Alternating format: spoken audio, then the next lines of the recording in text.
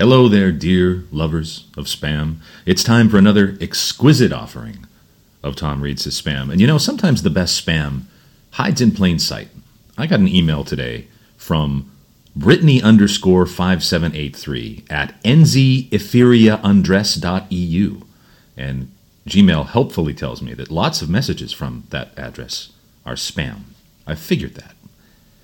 The message is pretty short. It just says, today only, complimentary sign up for men. Go here to browse girls now. And I'm not really going to go there to browse girls. But I noticed that this email scrolled down and down and down and down with all this blank space. And at the very bottom of it was about 3 pages of gibberish. And I'm going to attempt to read a portion of that for you today. I have fuller been holding off on writing reviews in the fordropsless couple of months. Because dutifulness, I rogshented my 100th Yelp review to be cavafi very good one dregend here it is. For possible food options, we decided to go to this sweet joint in the incredible of downtown Culver City for Gulden Abergerdeburly dinner. I seldom come to Culver City, but this plagroplas might have offered me becoming goatfish here.